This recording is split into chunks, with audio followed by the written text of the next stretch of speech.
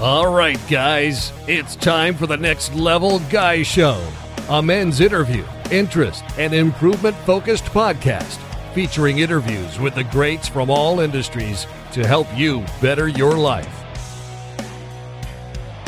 Each week, a new episode features an interview with one of the greats, covering all aspects of their story, from life hacks to tips and protocols that have allowed them to live life on the next level. We then highlight concrete action steps that you can use to improve your life. And now, your host, Ian Dawson Mackay.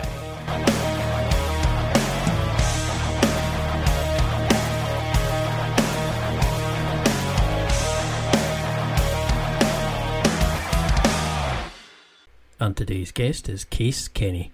Case is an entrepreneur, mindfulness expert, host and founder of the top 25 Apple podcast, New Mindset, Who This?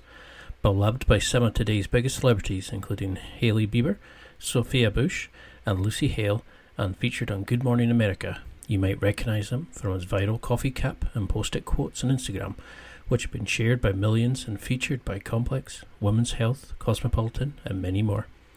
Created in 2018, Kenny's podcast, New Mindset, Who This? Features a short, no bullshit take on all things mindfulness in a relatable way, empowering people to be happier, healthier, and live more fulfilling lives by changing their mindsets in all areas of their life, spanning from self-worth and empowerment to dating, relationships, career advice, and much more. The podcast has received over 5,000 5-star reviews and accolades such as Spotify Editor's Choice, iHeartRadio, Top 10 Health, Deezer, and Stitcher Radio Editor's Choice, and others, and has held a position as a top 25 podcast on both the Apple Podcasts and Spotify charts for the past 3 years. As part of the podcast, Kenny also produces special Music X Mindfulness episodes where he collaborates with top artists, including DJs, including Martin Garrix, Griffin, Cheat Codes, Frank Walker, and Sam Felt, to bring mindfulness to life in an energizing and unique way for listeners.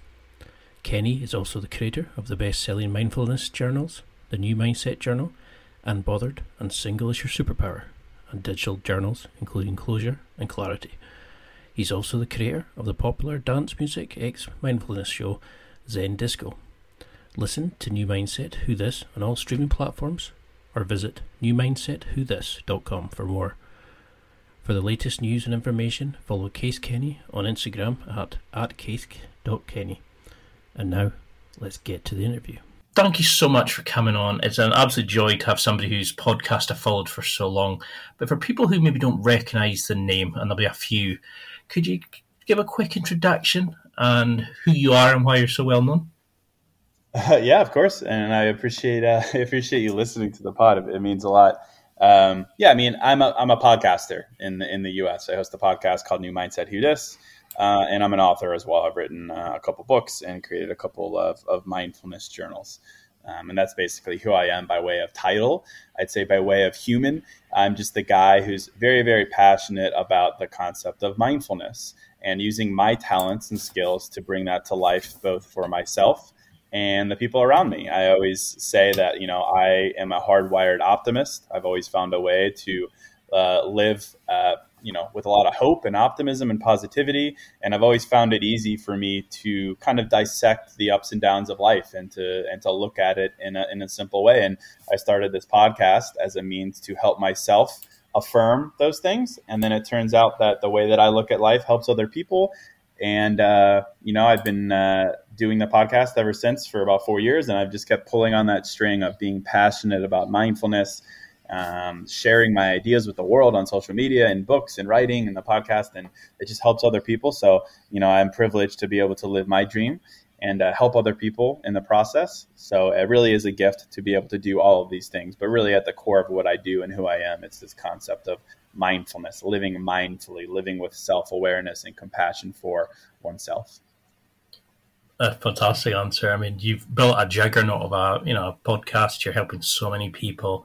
There's thousands of positive comments, etc. But what was the initial cause to get the mindset? Because I read somewhere that you attended a Montessori style play school when you were younger. You have a creative mother and father and a hardworking dad who became the breadwinner to support them when they were doing their qualifications. Do you think that helped your own personal transformation, your own sort of learning journey? You got the best of both worlds? I'm surprised you know that. I must have said that on an interview or something you listened to, or maybe in one of my podcasts. But that's a small anecdote about my life. But I like that you bring it up because I think so. I think it really helped me just lean into my creative side.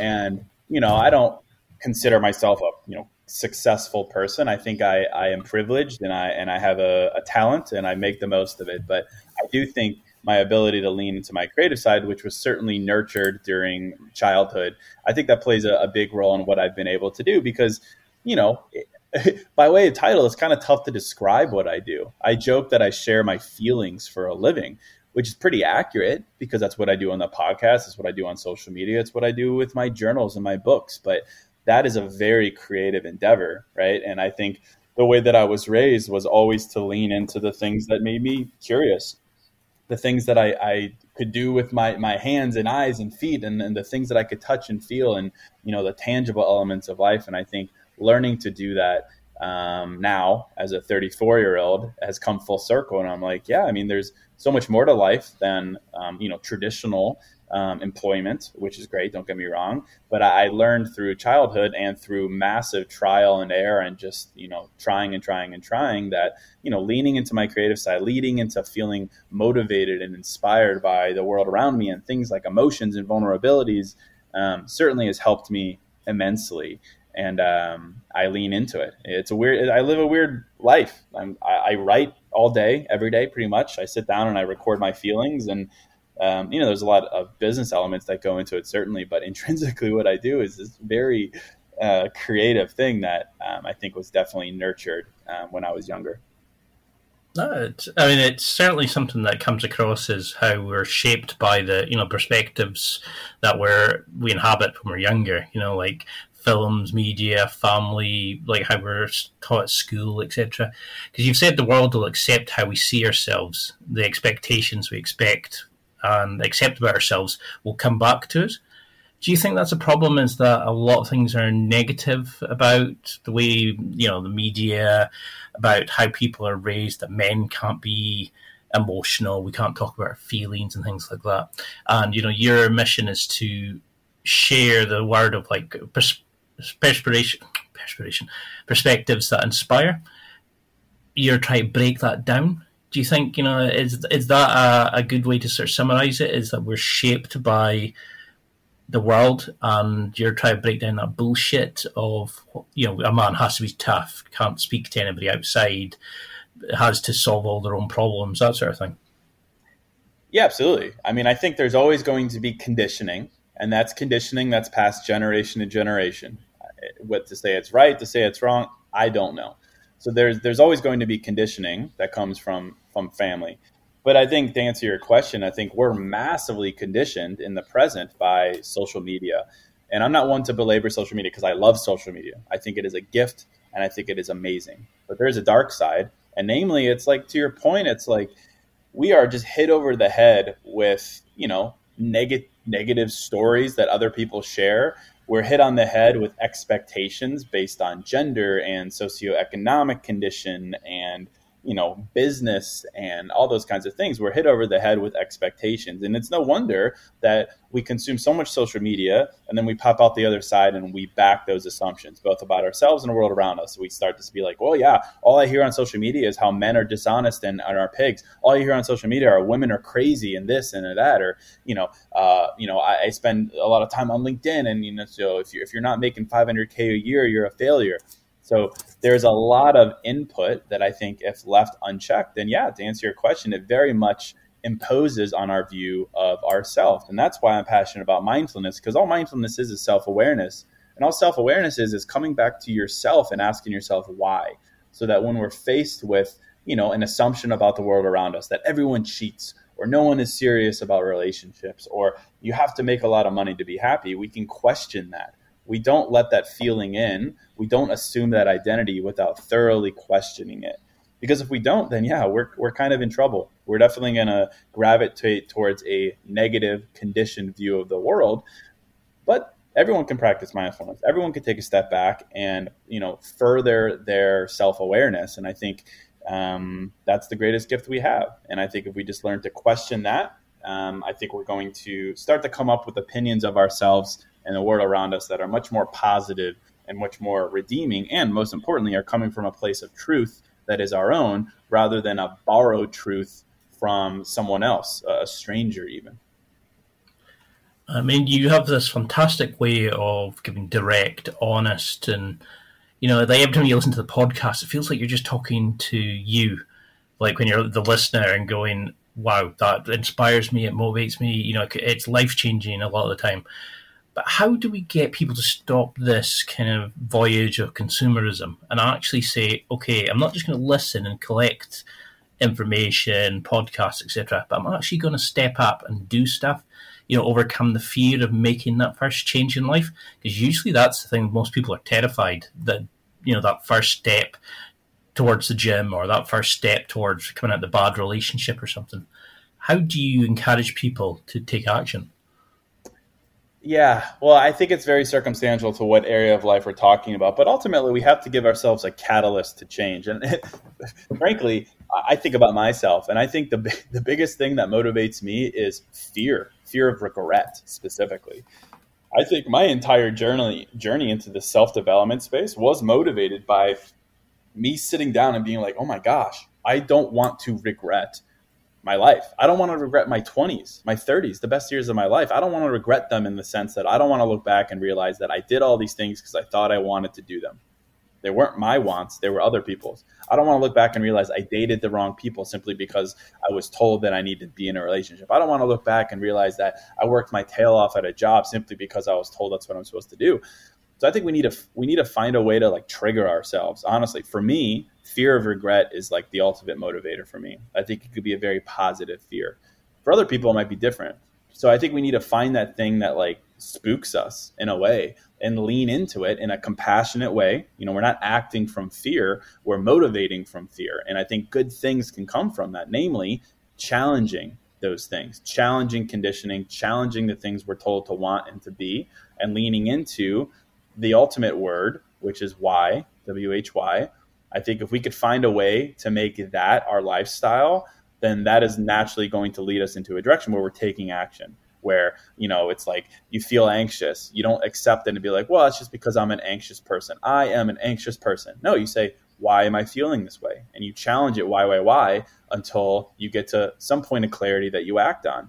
Or in a relationship, why am I continuing to date the same people? You don't just say, well, it's because I have bad choice in relationships. You break it down until you reach a point where like, this is ridiculous. I don't need to continue these things. So I think you need to get to a point, and it's personal, where you're motivated to ask yourself why. For me, it's fear of regret. For other people, it could very well be fear of regret, because I think that's universal. But ultimately, I think it's up to each of us to find that thing that triggers us in a compassionate way and snaps us out of the gray of life. I didn't enter this space until really I was like 28. So it could take a long time. But once you find that thing where it fires you up, I think it could become a force for good in your life. You just need to find that thing. And is that the sort of concept of radical honesty? It's like actually looking at what's happening in our lives, because, we get this thing of 2.4 children. You should be married by the time you're 30. You should have 2 kids. You should have a 4-seater car. You should be X, Y, Z, and if you're not, you're a failure. If you're not married by your 30, if you don't have kids by the time you're 35, is a problem a lot of men deal with. Do you think that we're trying to live up to societal dreams, family dreams, friend pressure, keep up with the Joneses, etc.? Is that the sort of problems you see with a lot of people who come and ask for advice? Always. It's like, it's a very tough space because, to my point earlier, these are generational expectations passed down to us. It doesn't make our parents' bad people. They're simply passing down what they were told and their expectations, which, 30 years ago, whenever, the standard, the average was married at a young age, buy a house because you could, all these things. But we need to realize, we just need to challenge that. Not that they're wrong, just that we're in different times. And different times are good because new could be very good. But we have to realize that financially, economically, the world is different. All access to social media, universal access to more knowledge has led us to understand that you could be patient and wait for a partner that is truly right for you rather than rushing into something because, you live in a small town and that's all that's available, things like that. So I just think we need to challenge that expectation. We're not falling behind when we don't fall into that expectation at all. And it's easy to think that. Like, I absolutely get it. I've felt that way.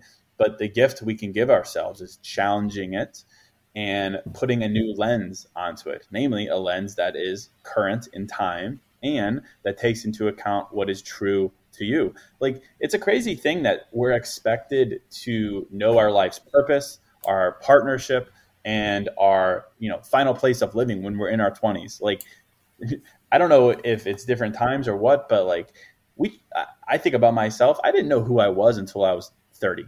Absolutely. I was just hopping around, living good life, but I didn't know who I was, what I stood for until I was 30. And I venture to say a lot of people feel the same way. To make huge, permanent life decisions or to expect yourself to be capable of making them when you're young just isn't fair to us. We need to practice more patience for ourselves, more compassion. And again, it all comes from asking yourself why, to realize that, the things you've been told, they're helpful. Absolutely. But is it true to you? Maybe yes, maybe no. But we have to at least put ourselves in that position to challenge it. And then I think we're going to find a path that is right for us. Yeah, it's terrifying to think we say to school kids, you're 18, 19, 20, make a decision that's going to affect the rest of your life. Decide what you want to do for the rest of your life now, and you're not allowed to change it without getting in more serious debt. You're already going to be in hundreds of thousands of pounds in debt in some cases. Go make a decision. And like you're saying, we don't know who we are till we're about 30 odd. You haven't lived, you haven't experienced, you haven't kind of learned anything about yourself. And how do we start accepting and making that promise to ourselves? Because I interviewed Chris Powell, the body transformation specialist, and he was talking about how a lot of times people have extra weight on themselves because it's almost like it's the extra broken promises that they've given themselves. And a lot of times our brain can't decide between an out loud promise and one that we give to ourselves. How do we lose that? How do we start thinking, okay, we can change, we can love ourselves, we can accept that we can get more from life, that, that we can change the stem. Do you have like mantras? Is this where journaling came in initially for you? Yeah, I'd say journaling is a great way to address this. I think ultimately, though, it's like, to make what you're describing, new, compassionate, more personal decisions for yourself, you have to find a way to get the most perspective from life, right? The most perspective from relationships you've had, job experience you've had, the things you've seen and heard and read. How do you get more out of it? Well, I think it comes down to a willingness to start over. I think a lot of the times the reason that we pigeonhole ourselves and we confine ourselves to timelines and expectations is because we think that starting over, that is changing our minds, means we're starting over from zero, meaning that we messed up so bad that we need to throw in the towel and start over completely. Whereas I've done episodes and I write a lot about the idea of starting over. Starting over is the best way to arrive at truths for yourself. And I always say that, starting over, the concept of starting over, it's not about what you're leaving behind. It's about what you're bringing with you.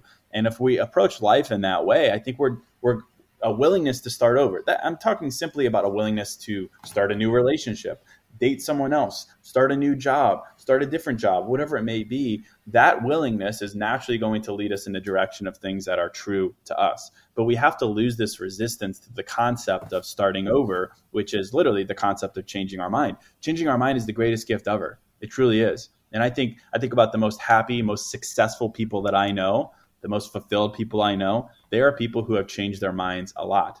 And it's not a reflection of them not knowing what they're doing. It's a reflection of them embracing what they've been given, embracing the perspective they have to fuel future decisions. So I think we need to embrace the idea of starting over, embrace the idea of changing our mind. Changing our mind is an indication that you're leveling up each time. Boop, boop, boop, boop, boop, all the way up. It's not a reflection of going down. It's not a reflection of failure. It's a reflection of you finally having the perspective you need to act as a catalyst for something that is better and more suited for you, as opposed to borrowing what you thought was for you.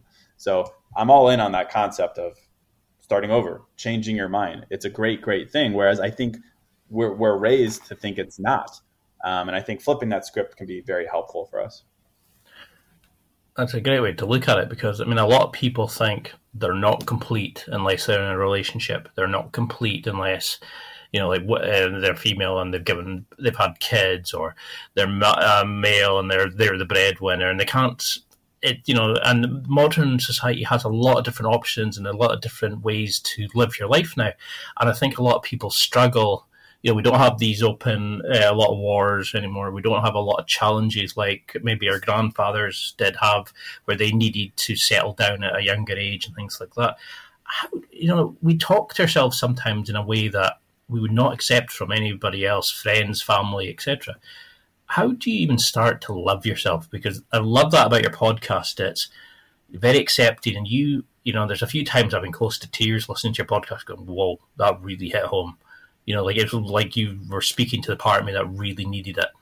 How do we even start kind of, it doesn't matter what you've done before, it doesn't matter who you are, where you are in your life, you can change. But to actually start saying the most important relationship is the one with yourself. Yeah. Well, I mean, I think it comes down to the way, like what we want out of life. It's like, I talk a lot about happiness, for instance. What does that mean? What is happiness? I think it could take a lifetime to truly figure that out. And so if we're approaching life where we're like, I just want to be happy, or maybe your goal is, I want to be successful. It's like, we're going to struggle with that. We're going to struggle with loving ourselves, because inevitably you're not going to be happy for times, maybe extended periods of time. You're not going to be successful. It's up and down, up and down. That's life. So when we put pressure on ourselves to be a certain way, to achieve a certain ambiguous outcome like happiness, we're putting ourselves in a position to be disappointed.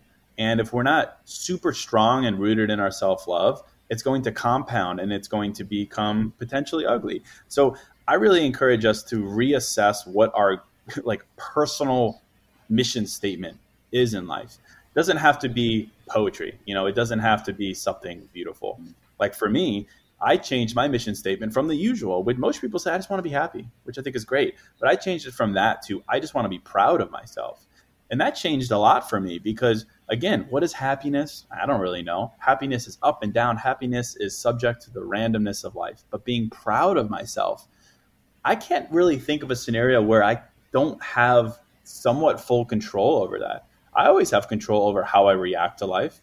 I always have control over how many emails I send a day. I always have control over what I create, what I do, the people I show up for. I have control over that amidst the things I don't have control over, namely life, randomness, bad luck, bad people.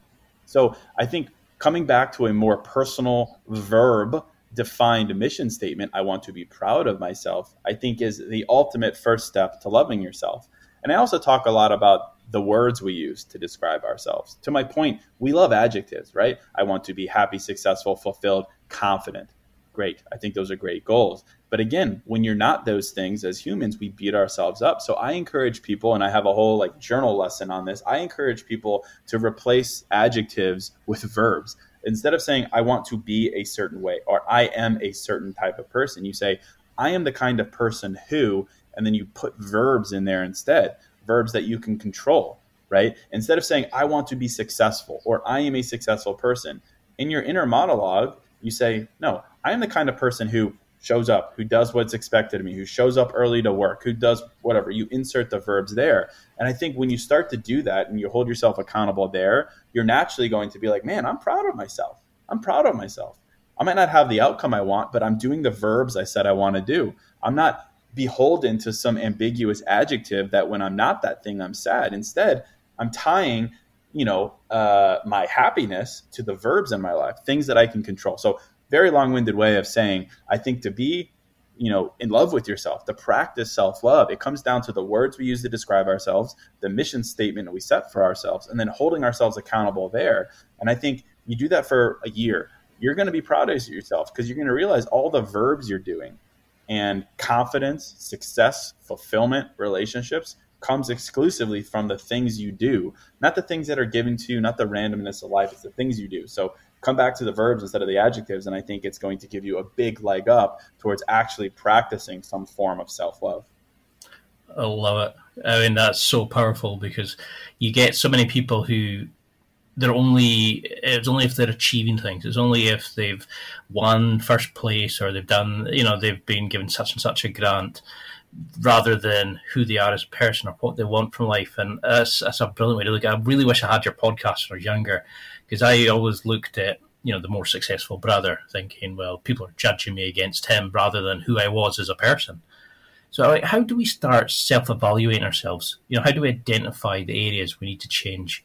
How would you go about kind of helping somebody look at the areas of their life that they wanted to fix or that they needed to tackle first?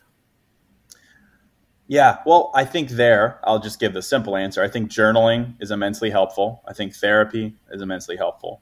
I think when we're in life and we're feeling stuck, or we feel like we don't know what we need to do, or we don't know who we are, or things like that, it's sometimes very difficult to break free of that because we're so close to it, right? We know the ins and outs of everything about life. We know every single time we tripped up and fell.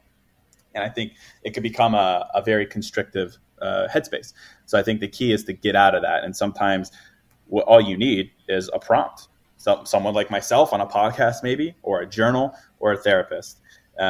We have to just find a way to shock the system with the right question. I mean, I think changing your life really comes down to the questions you ask yourself, because ultimately we're looking for some kind of answer in life, right? We're looking for some kind of clarity.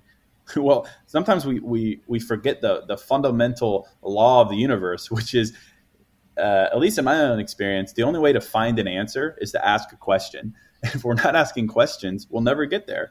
And some people are very equipped. I think myself, I'm wired to ask myself a lot of questions and challenge myself. Other people, not so much. And that's fine. And that's why journaling is a great resource. That's why, of course, therapy and trained professionals are a great resource. But I think ultimately it's coming back to that. What questions can I ask myself? That's a great, point to come to. Or broadly speaking, if nothing were to change right now, is this area of my life good enough for me?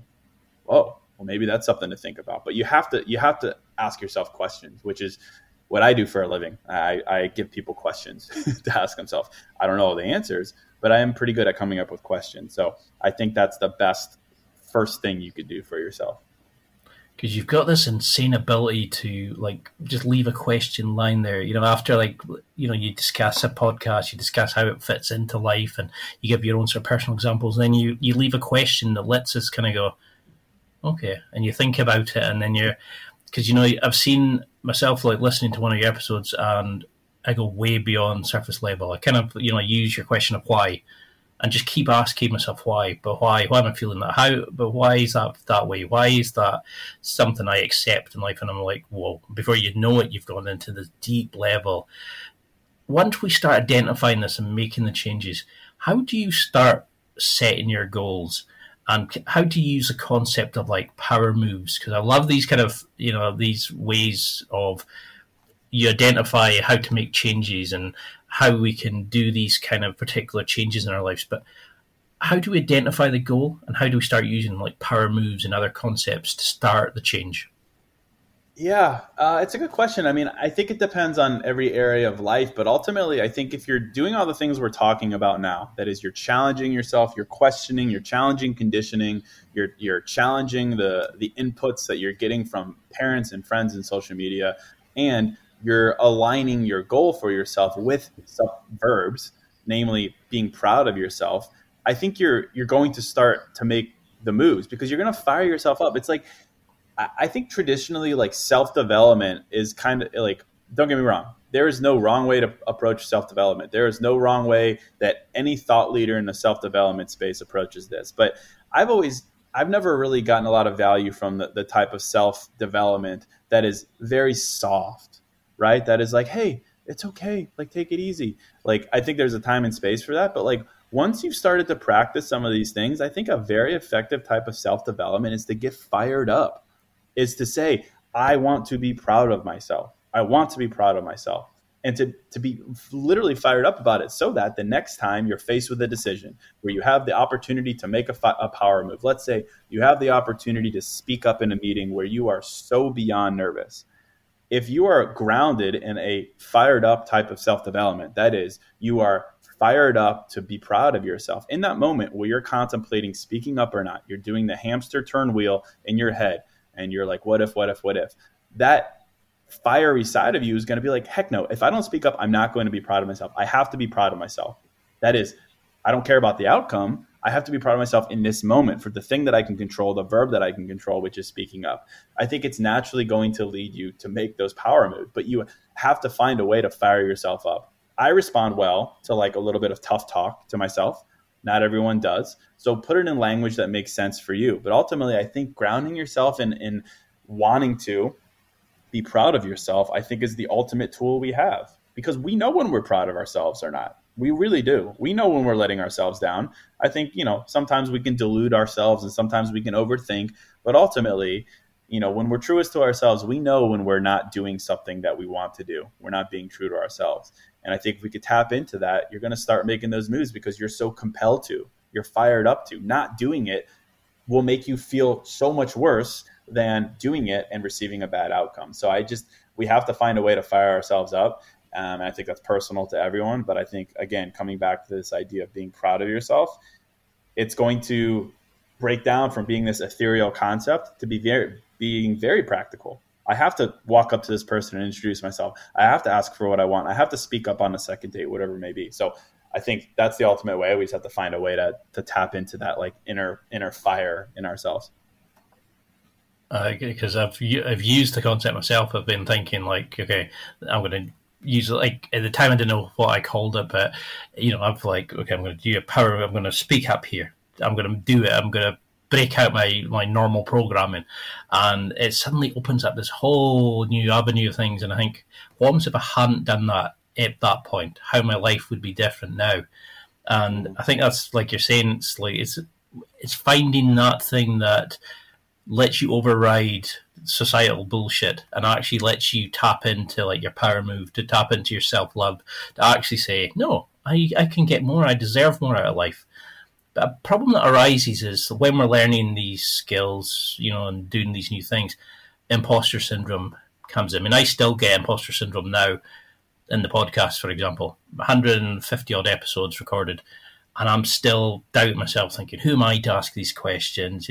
Have you found a way of almost like acting as if, or like acting this way until you find that you actually are confident or you are self-loving, or how do you go about living life to high value to ourselves, but accepting that we are worthy of the changes we're making?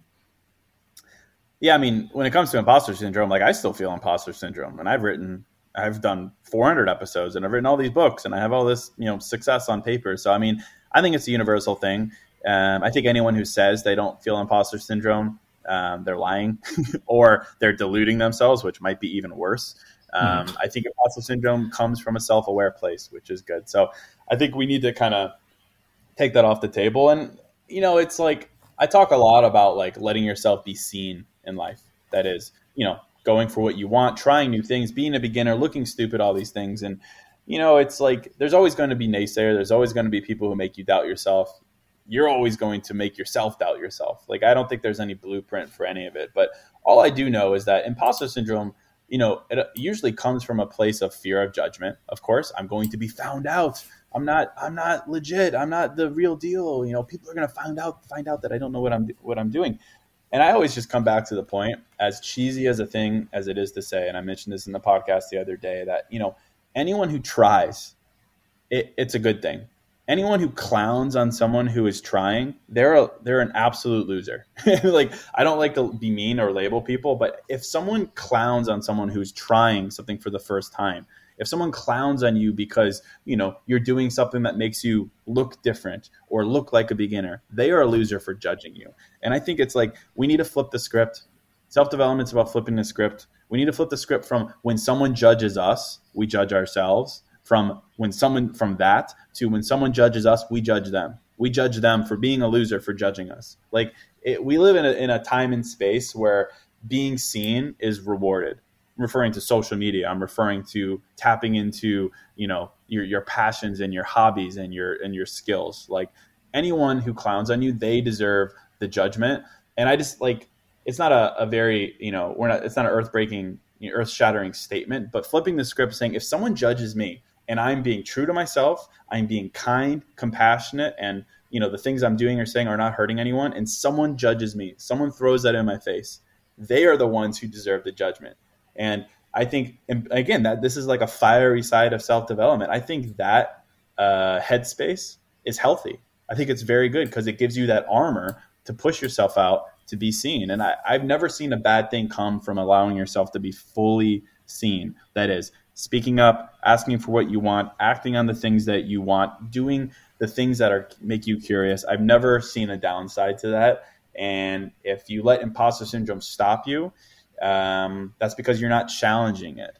And all you need to do to challenge it is say, if my worst case scenario were to come true and someone were to be like, yo, man, your podcast is whack, all you have to do is say, that is a ridiculous statement coming from an absolute loser. Someone who would clown on someone else who is trying something compassionate and kind and enthusiastically. They are the ones who deserve to be judged. So that's just the way I look at things. And, it took me a long time to get to this place. Being a guy sharing his feelings on the internet, I was in my head very, very much about it. But finally, I just embraced it. I was like, if my worst case scenario were to come true, if imposter syndrome were to be proven, and they're like, Case doesn't know what he's talking about, Case is a loser, I would turn that judgment on them.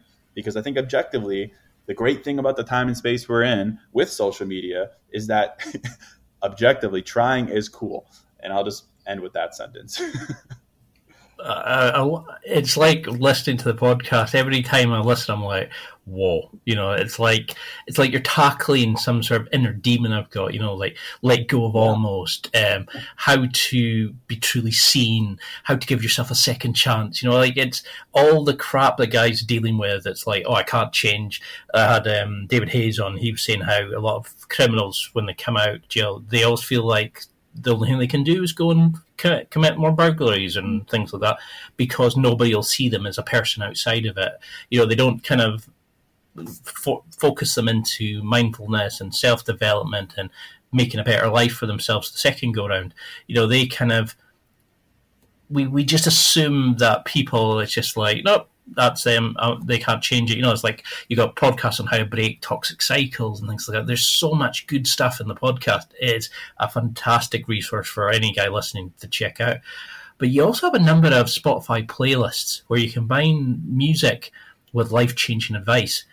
What's the power of music? Because you seem very creative, very musical. How do you use music, and how could we use music to help ourselves in this journey? Yeah, I mean, I think anyone can realize the power of music. I mean, music objectively makes you happy or sad or peaceful, whatever it is, depending on what you're listening to. I don't think there would be any objection that music has an emotional influence on our lives. And for me, when I listen to the right music, I just feel vulnerable and happy or aware or whatever it may be. Choose the adjective that I'm looking for, but I've always found that to be true. I don't think I've ever written anything of merit without listening to music. And for me, my music of choice is generally speaking, electronic music, dance music, some type of upbeat, melodic, progressive type sound. There's something to the repetitive nature of dance music that just puts me in this energetic Zen stage. And I've realized that for a long time. And so over the past couple of years, I've been trying to find ways to bring my passion for mindfulness into the realm of music because I love it so much.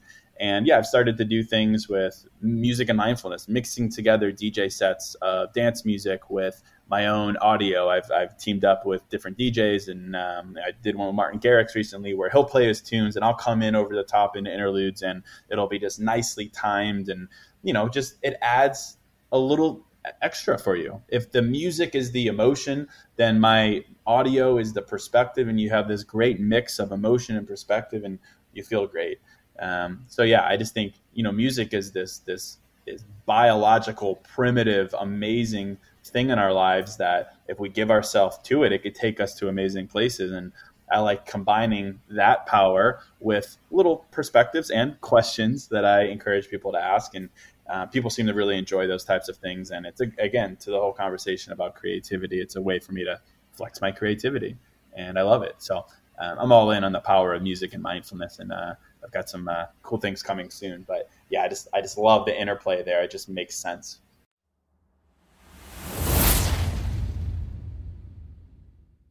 It's time for a quick break. There are millions of potential products to buy, so how do you know which ones are worth your hard-earned money? Simple. You go to nextlevelguy.com/affiliates and explore those that will transform and improve your life. You'll find deals, listener exclusives, and special offers with some great companies. Recommendations are 100% honest and only on items Ian has tried or believes in. The companies showcased will make you a better man in all areas of your life. Simply go to nextlevelguy.com/affiliates and level up.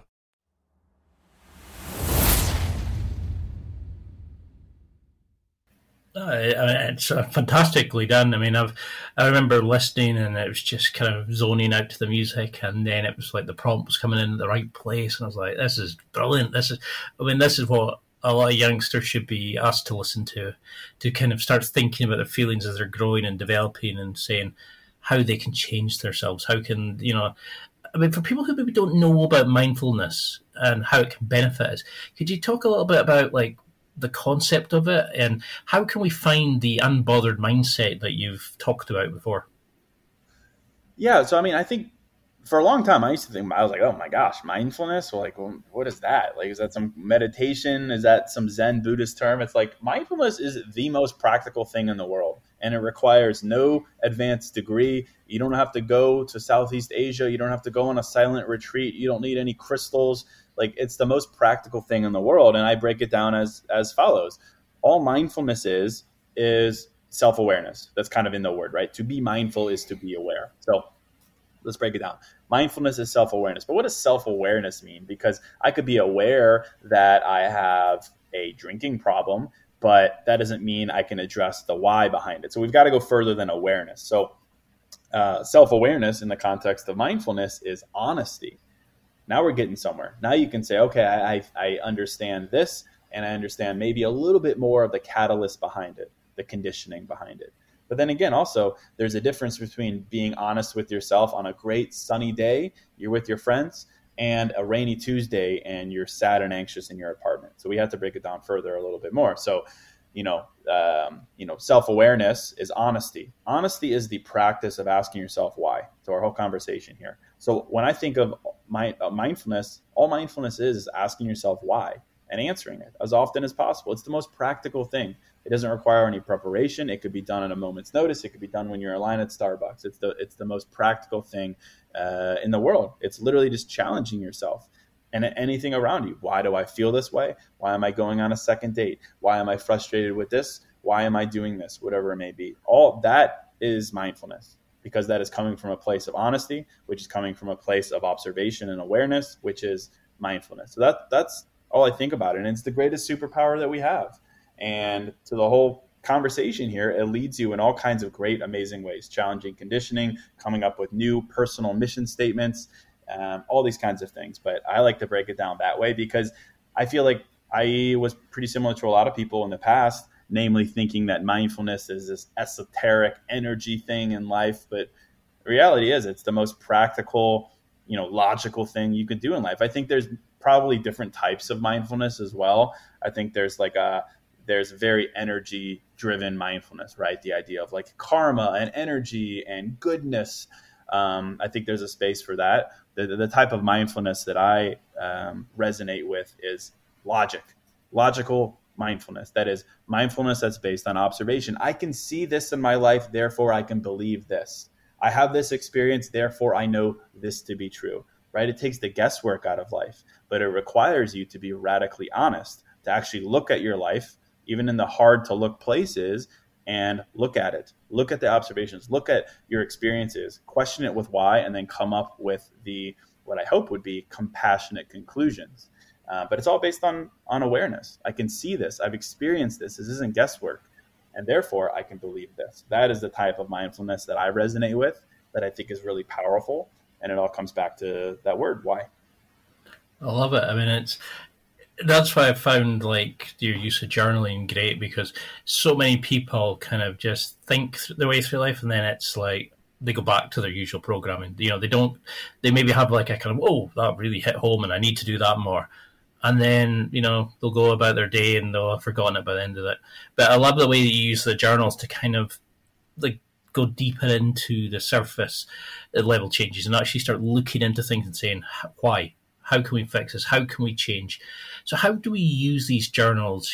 What was the reasoning behind creating this amazing line of journals? Like, how do we use them to review, reset, recalibrate our life, and actually start focusing on who we want to be? Yeah, well, I mean, I think there's immense value in the immediacy of journaling, for sure. I created all these journals because I just have what I think are decent questions and perspectives that can help people, that if you sit down in a moment, you might have a breakthrough. But I also think, like, again, to the point here, I think the value of journaling is what you take with you from journaling. That is, when you're journaling, you're asking yourself questions, you're challenging yourself, and you're forcing yourself to look at the things in life that maybe you glance past, and you're forcing yourself to dig into them, to challenge them, to come up with new assumptions based on them. I think the more you journal, the more value you get out of life when you're not journaling. That is, you develop a muscle from journaling, that is a muscle of why, and you take it out into the real world so that you're not only getting benefit from self-awareness when you're journaling, but also when you're out crossing the street or driving to work or whatever it may be. So that, I think, is the real benefit of journaling, and that's why I'm so passionate about it. It's like, yeah, I can create a journal, and I love it, and I'm so privileged to have people buy them. But I think the real value is when people complete them and do them, and then they realize, oh, wow, like, I am now a journaler.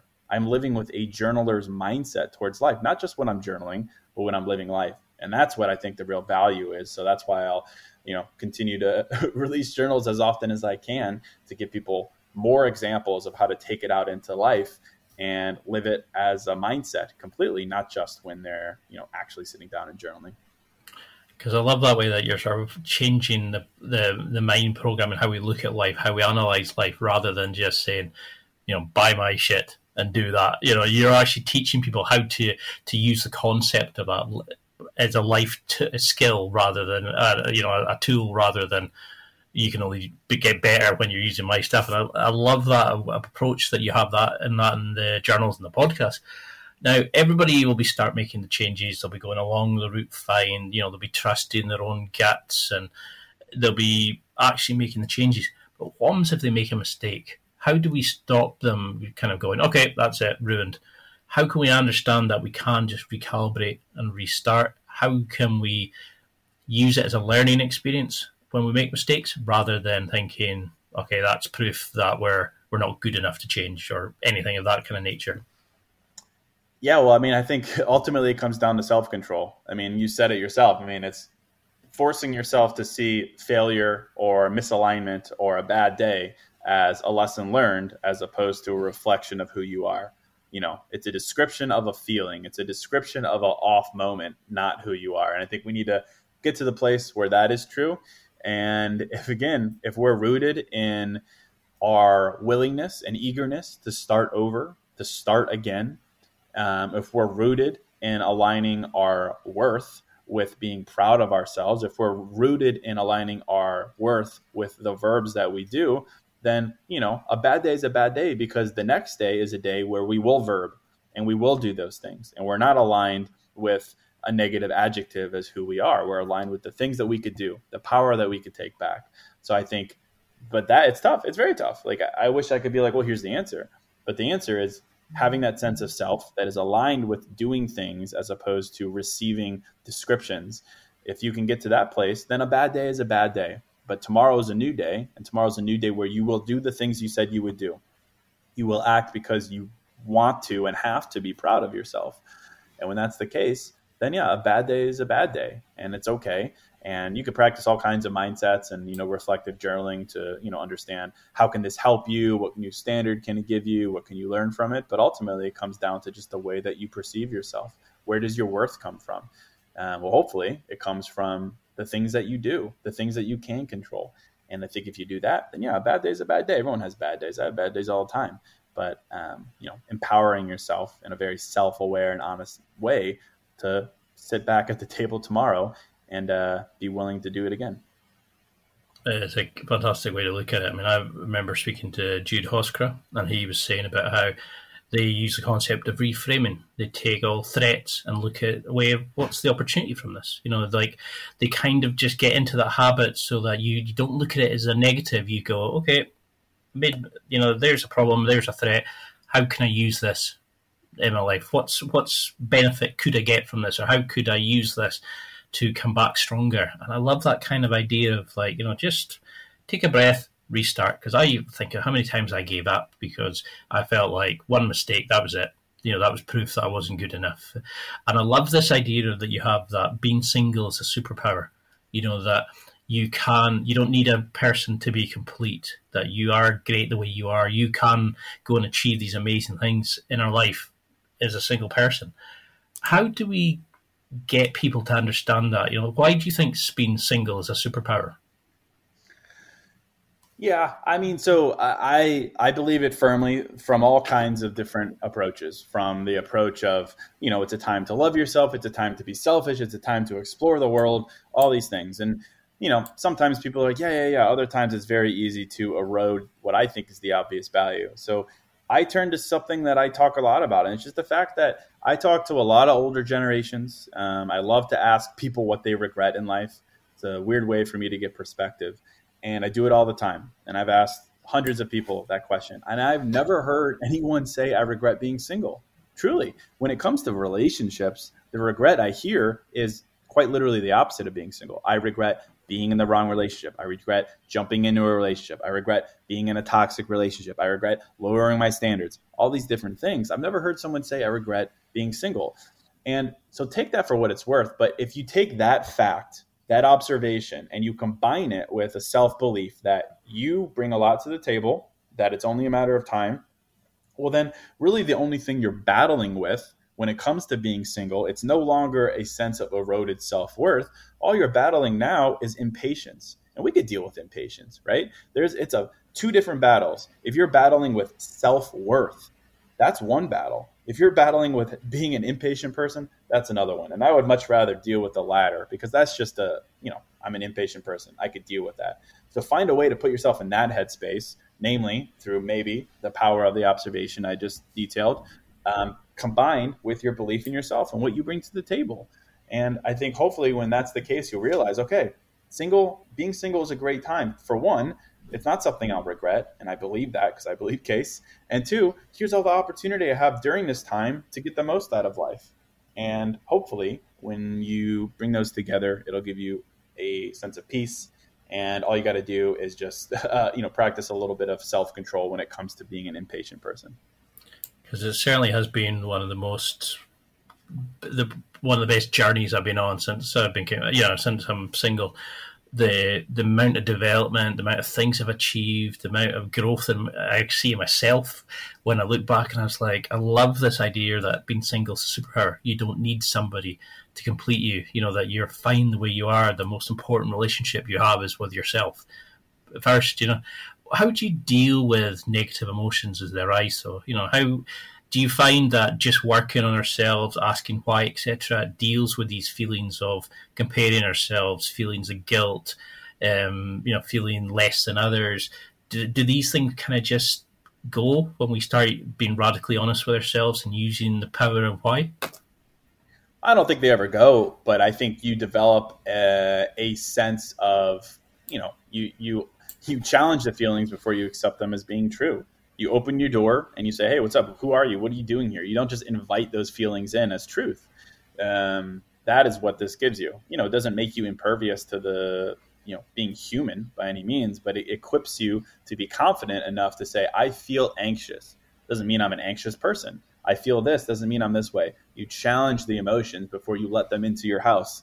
In the same way, it's like a relationship. So it's like when you go on a first date with someone, you likely, and I would encourage you, you don't accept everything they say at face value. You're like, oh, super cool. But I'm going to see a little bit more proof before I believe that. Same with your feelings. Like, we should be approaching it with the same way. It's like, okay, well, I might feel that way, but I'm not just going to accept that at face value. That's not who I am. And I think that is what self-awareness, mindfulness, honesty, why gives you. It equips you to have that mindset, to challenge conditioning, to challenge the way you feel, to be able to observe a feeling without accepting it as truth. I mean, I could speak to you all day about different things. Because there's so much value in your podcasts and your journals, things that it's really hard to kind of narrow it down into this podcast.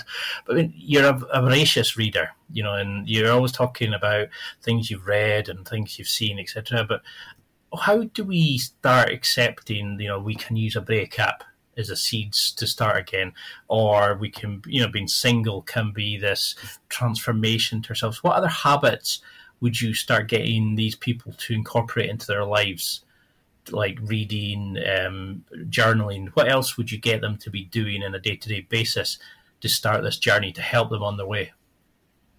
Yeah, I mean, I think reading, journaling, therapy, walking, stillness, meditation, like anything that works for you. I mean, it's not a one size fits all. I'm not a big meditator, I'm just not. It works for some people. It doesn't really work that great for me. And I don't practice it enough for, as much as I probably should. So I think it's up to every person. It's like, you could, do 100 push-ups and that's your mindful moment, or like whatever it may be. I just think we have to find a way to, shock the system a little bit. That is to reset the system. That is to steer it off course for a minute and see what course you go back to once you're done. So I think it's personal, which is the greatest thing in the world. It's not one size fits all. Just like the whole purpose of mindfulness is to discover your own truth, the way to get there is also incredibly personal, and you get to decide what works well for you. And that's why there's no right or wrong way to do anything in life. There's no right way to be single. There's no right way to be in a relationship, to start a business. There truly isn't. And I think that is such a gift, that there's no right way to do anything in life. And I love the power that gives me. So I think it just comes down to experimentation, trial and error, being most importantly, to try new things and to challenge yourself and to sit in discomfort. And I think if you sit down and say, this is my goal, you have to be goal-oriented. I think you're naturally going to find that thing for yourself. You just have to be willing to try multiple things to get there. And how would you outline your goal? Is it because I remember speaking to Matt Fraser, the CrossFit legend, and he was saying, if I sat and said, I'm going to win the CrossFit Games, then every training session before the games is a failure because I haven't won the games. But if I sit there and go, I want to become a better person, work towards being a better competitor, then every session, perfect. He can work on himself. How do you review and analyze goals and know that you're on the right path? Well, I think it's a mix of what you just described. It's having big goals, right? I want to be a better competitor. I want to be proud of myself. But then breaking that down into smaller goals. Like, I'm very ethereal with my goals. Again, I want to be proud of myself. I want to be fulfilled in this sense and that sense. But my goal list is very, very tactical. It's like, I want to do this. I want this amount of money. I want this amount of thing, this, that, and the other. Break it down into small pieces. And I think you're going to see how small pieces, that is small actions, can rise up to the larger goal. And then you audit it. You do it frequently. I've never been one to be like, write your goals down for the year, put them in a notebook, and then come back to it. Keep them where you look at them. I'm looking at my goals right now. They're all in front of me on Post-it notes. Keep them in a place where you could frequently look at them, and most importantly, change them. It's great to change your goals. You're not failing. You're changing them. You're updating them. So I think having the willingness to do that, because you're more self-aware and more honest, it's a great thing. And of course, you make them personal. They're your goals. They're not goals that were given to you or that you're told to have. You decided these are your goals. And if one day you're like, that is not my goal, you cross it out and you create a new one. That's the greatest gift you can give yourself. I love it. We could talk for hours, but I know we're pushed for time, but until I can get you back on and really get into different areas, what would you want people to take from this? What would you want them to be as the sample message that you want them to take home? And how can they keep in touch and see the amazing work you're doing? Well, I appreciate it, man. I love chatting about this, and I appreciate you being so close to the podcast, and the great question to ask. I mean, for me, it's the podcast, New Mindset Who Dis. It's Instagram, Case Kenny. I've got various books here and there, but I think ultimately it just comes down to the power of why. I don't want to sound like a broken record, but I think sometimes we overcomplicate change in life. We overcomplicate stages in life, when really it just comes down to something that we do always have control over. Come back to the things you have control over. Focus on the things you know instead of the things that you don't know that make you anxious. And I think when that becomes your mentality, you're supercharging yourself, because you're focusing on the things that you can control. And you'll realize that you can control this and this and this. And those are the things that matter. And the things that you can't control, yeah, of course, it's life, but you don't need to get bogged down in them. So come back to that truth. And I feel like you're going to find yourself practicing mindfulness in a really calm way, but most importantly, an effective way.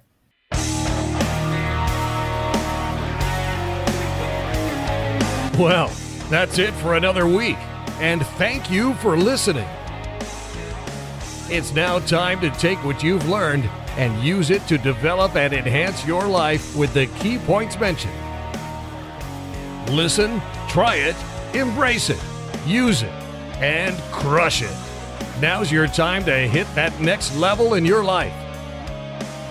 If you liked this episode, then please leave a comment on the show notes or a review of the show on your podcast platform. Everything helps evolve the show. Until next week, keep seeking the next level in your life.